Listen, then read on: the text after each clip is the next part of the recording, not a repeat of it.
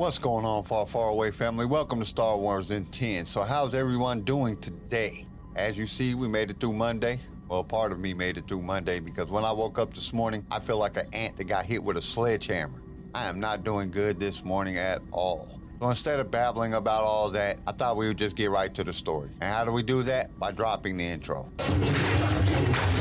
What will you have? You are now tuned in to a Star Wars show, so just sit back and ready to flow. Clear your mind of what you know, and let the force be the course of where we go. As we take this journey far, far away, now let's hear what Darth Vader has to say. We would be honored if you would join us.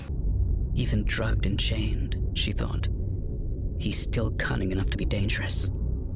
Caught up in arguing with him, she had almost missed the signs of the Senflax wearing off. She had thought it would be hours before he needed another shot, but she had underestimated the effects of the other drugs she had been pumping into his system. She'd have to be more careful in the future. Right now, I'm weak, the man mumbled with his head staring down at the floor, refusing to give up. Powerless. You inflict suffering on me because you are strong enough to do so. Your actions prove the truth of what I believe. Sarah shook her head angrily. No. My father taught me to help those in need.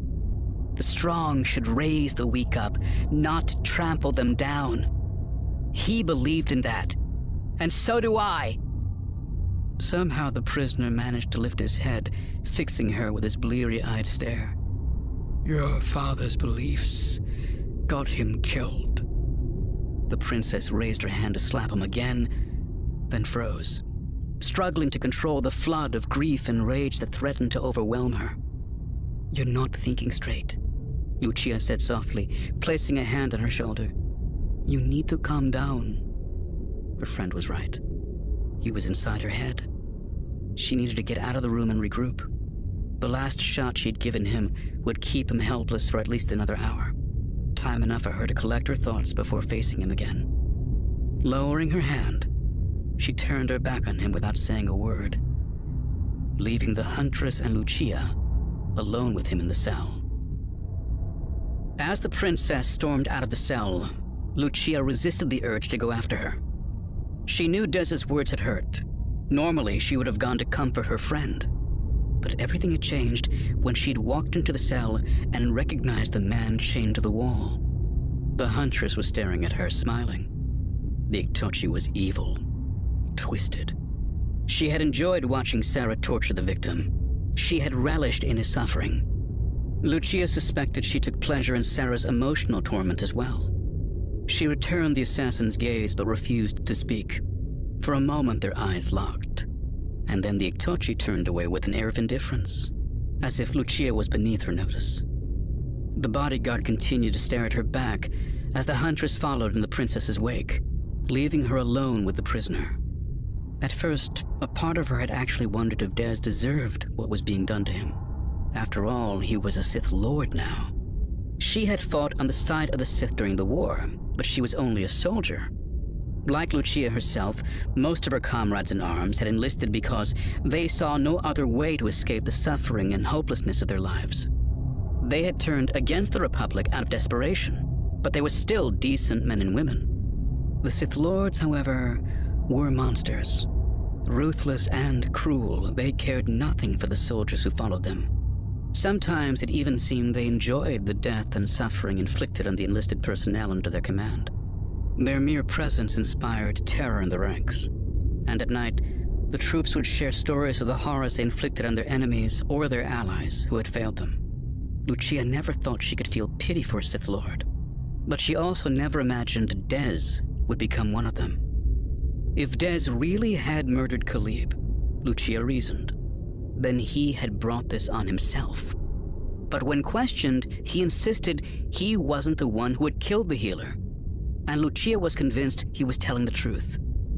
Even the Itochi assassin had seemed to believe him. But despite all the evidence, the accounts of the Jedi, the Huntress's mention of a mysterious blonde woman at the scene, and the refusals of Dez himself, Sarah had not been swayed from her course. The princess had refused to listen to facts or reason. Her hatred blinded her to everything else. She had stormed off in anger, but Lucia knew it was only a matter of time until she returned to subject Des to another round of torture. She had seen the madness in Sarah's eyes. The princess hungered for revenge. Lucia recognized that look. She had seen it in the eyes of her fellow soldiers when the enforcers had dragged Des away in cuffs. Whether he was guilty of the crime didn't matter. Sarah was going to make her prisoner suffer for the death of her father, and there was nothing anyone could say or do to make her change her mind. And even if he didn't kill Khalib, she thought, he's still a monster. He probably deserves to die. Hey, it's Kaylee Cuoco for Priceline. Ready to go to your happy place for a happy price? Well, why didn't you say so? Just download the Priceline app right now and save up to 60% on hotels. So whether it's Cousin Kevin's Kazoo Concert in Kansas City, go Kevin, or Becky's Bachelorette Bash in Bermuda, you never have to miss a trip ever again. So download the Priceline app today. Your savings are waiting. Go to your happy place for a happy price. Go to your happy price, Priceline. During the interrogation, she had listened with growing horror to the words coming from the prisoner's mouth. It was clear Des had embraced the teachings of the dark side in ways she could never have imagined. He was not the man she remembered. The camaraderie of the Gloomwalkers meant nothing to the creature he had become. But it means something to me, Lucia thought. Lucia still believed in the ideals of the Gloomwalkers. They looked out for one another. They counted on one another to survive. There was honor in their code of unity, symbolized in the secret greeting reserved only for other members of the unit. A closed fist wrapped firmly on the breastbone, just above the heart.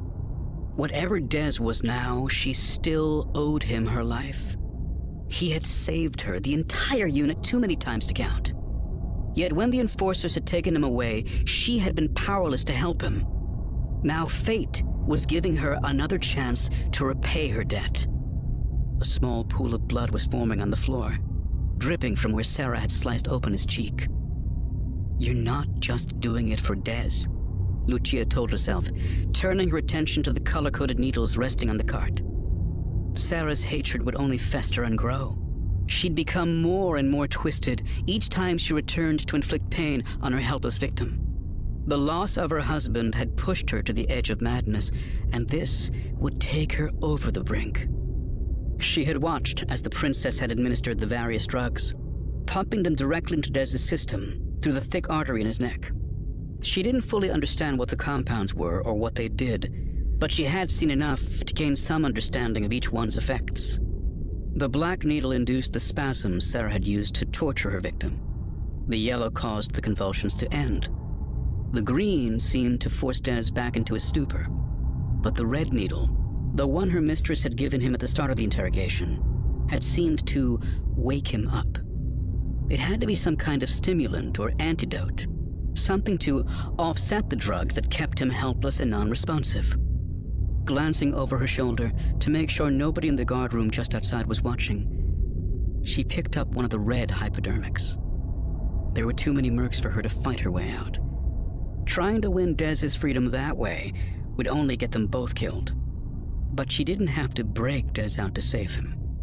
He had always been capable of looking after himself, even before he gained the mystical powers of a Sith Lord. She knew he was more than capable of escaping on his own if she just gave him a little help. She gently pushed the tip of the needle into his thigh, hoping the drugs would enter his system more slowly and less violently than when Sarah had plunged them into his neck. She knew it was possible she might accidentally overdose him, but even if Des died, it was better than leaving him alive to be tortured over and over again. Placing the needle back on the cart, she turned and quickly left the room. She didn't have time to wait around and watch the effects. She needed to find the princess. If the drug worked as she suspected, he'd quickly regain his faculties. And once he was able to call upon the terrible power of the dark side, no cell in the galaxy would be capable of holding him. So Lucia's gonna help Bane escape. Owning someone will make you do some crazy things, but she only gives him the means to do it. He will have to do the rest on his own. And that's where this part came to an end. Join us tomorrow for the next part. We hope to see you there. Thank you for listening to Star Wars Intent. Tune in next time for more Star Wars adventures. If you would like to listen to other episodes of the show, you can follow us on all major podcast directories. If you enjoyed the show, we would really appreciate a 5-star review. Once again, thank you for listening, and may the Force be with you. Star Wars in 10 was created by Kenai Shed and is distributed by Swaycast Network. This show was produced by Pigfield Media. Sound designed by Theodore Thompson. Research by Leslie Schneider. I am your host, Kyle, and we will see you next time in a galaxy far, far away.